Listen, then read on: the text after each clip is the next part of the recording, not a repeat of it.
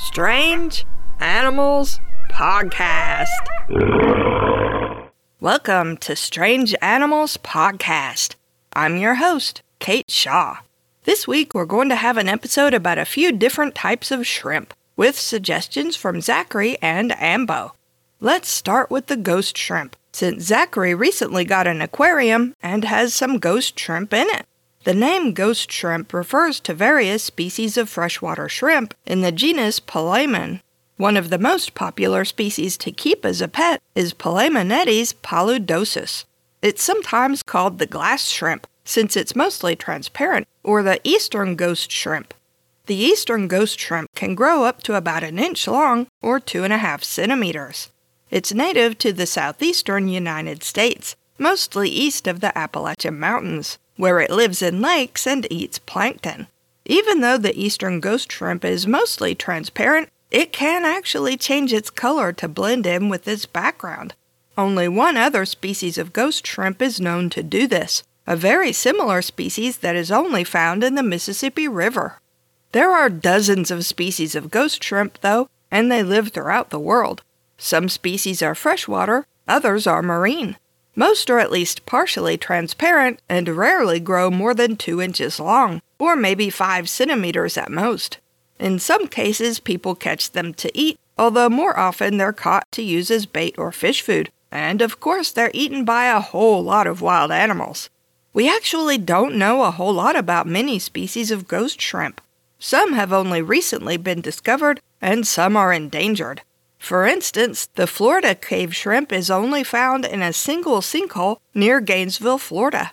It's the only known species of ghost shrimp that lives in a cave, and it's closely related to the eastern ghost shrimp. The Florida cave shrimp grows a little over 1 inch long, or about 3 centimeters. It has eyes but doesn't need them, so they don't work anymore. It's mostly transparent with some white spots.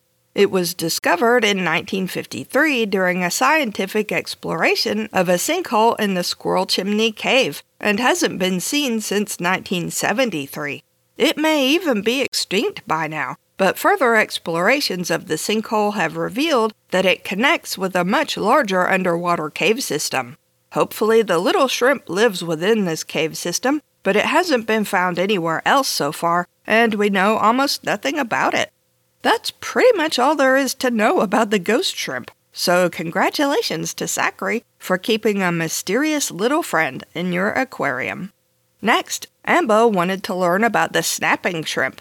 Ambo also wanted to learn about the mantis shrimp, but it turns out that the mantis shrimp isn't actually a shrimp, or a mantis, and it deserves its own episode one day. We talked about the snapping shrimp before in episode 273, but there's definitely more to learn about it. Holy crap! I found so much more information, and it's all fascinating. There are a whole lot of species, like more than 1,000. They're especially common in coral reefs and live in colonies that communicate with each other by snapping their claws. The sound is so loud that it can sound like a gunshot, which is why it's sometimes called the pistol shrimp. The snapping shrimp is about the same size as the ghost shrimp, about 2 inches long at most, or 5 centimeters. One of its claws is ordinary, but the other claw is much bigger, and it's the large claw that makes the snapping sound. As we discussed in episode 273, the snapping shrimp will hide in a burrow or rock crevice with its antennae sticking out, and when a small animal like a fish happens by, the shrimp will emerge from its hiding place just far enough to get a good shot at the animal. It opens its big claw and snaps it shut so fast and so forcefully that it shoots tiny bubbles out at speeds of over 60 miles per hour or 100 kilometers per hour. The bubbles only travel a few millimeters in distance, but the shock wave is powerful enough at this short range to stun or outright kill a small animal. Scientists figured out how the snapping shrimp's snap worked in 2020, but it wasn't until 2022 that they discovered why the shrimp doesn't damage its tiny shrimp brain when it snaps. It turns out that its brain is protected by a translucent helmet called an orbital hood. It needs to be translucent because it covers the shrimp's eyes as well as the rest of its head. The hood is an extension of the shrimp's exoskeleton, and it has an opening at the back. Scientists think that when the shock wave of a snap meets the hood, the change in water pressure under the hood is expelled out the opening instead of affecting the brain. Scientists want to learn how exactly the orbital hood works to redirect pressure waves, in hopes of being able to replicate it. That way we can make really effective armor for people who work with explosives or for military personnel. In episode 332, we talked about mutualism, and the snapping shrimp actually has a mutualistic relationship with the goby fish. Gobies are little fish that are usually even smaller than snapping shrimp, or not much bigger.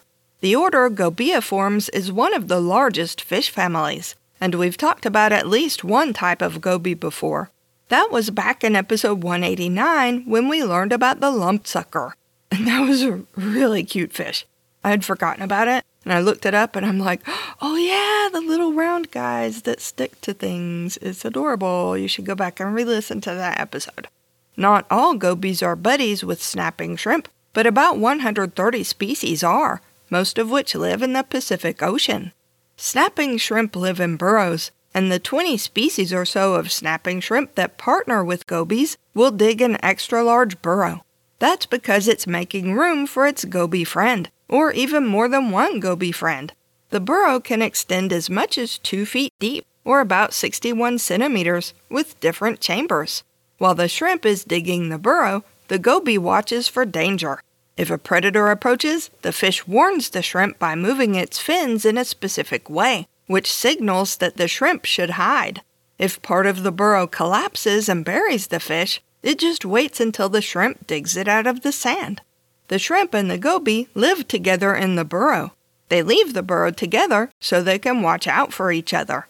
The snapping shrimp doesn't see very well, so while it's outside of the burrow, it will keep track of the goby with its long antennae. The goby watches out for danger and warns the shrimp if it needs to hide. Both eat small animals, but the shrimp also likes eating some types of algae that grow on rocks. The shrimp will even bring pieces of algae to its burrow to snack on later, and at least one researcher has witnessed the goby help transport algae to the burrow. During mating season, the goby brings its mate into the burrow, where the female lays eggs in the male's chamber. Only the male takes care of the eggs, and he spends almost all of his time guarding them and swimming around them to keep them oxygenated. When he has to leave, he blocks the entrance with sand.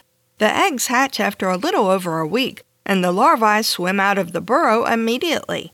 The female shrimp carries her eggs around until they hatch, which they do in the burrow, and they too leave the burrow right away and float off on their own.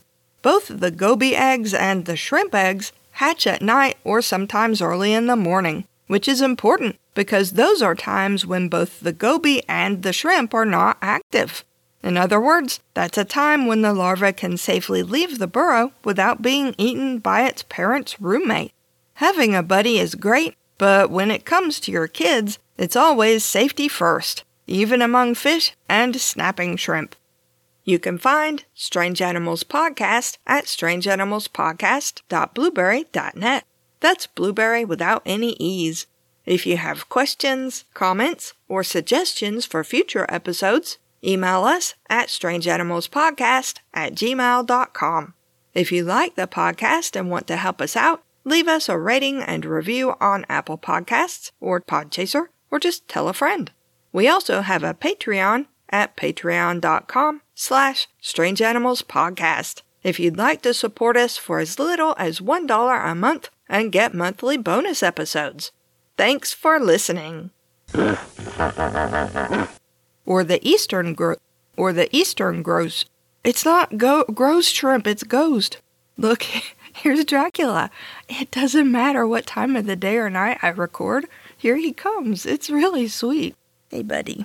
Just don't make noise. Dracula is making biscuits on my leg. And I am wearing shorts, and his claws are very sharp. Maybe stop with the biscuit making right now. We are full up on biscuits. Ooh, that took too long. Why?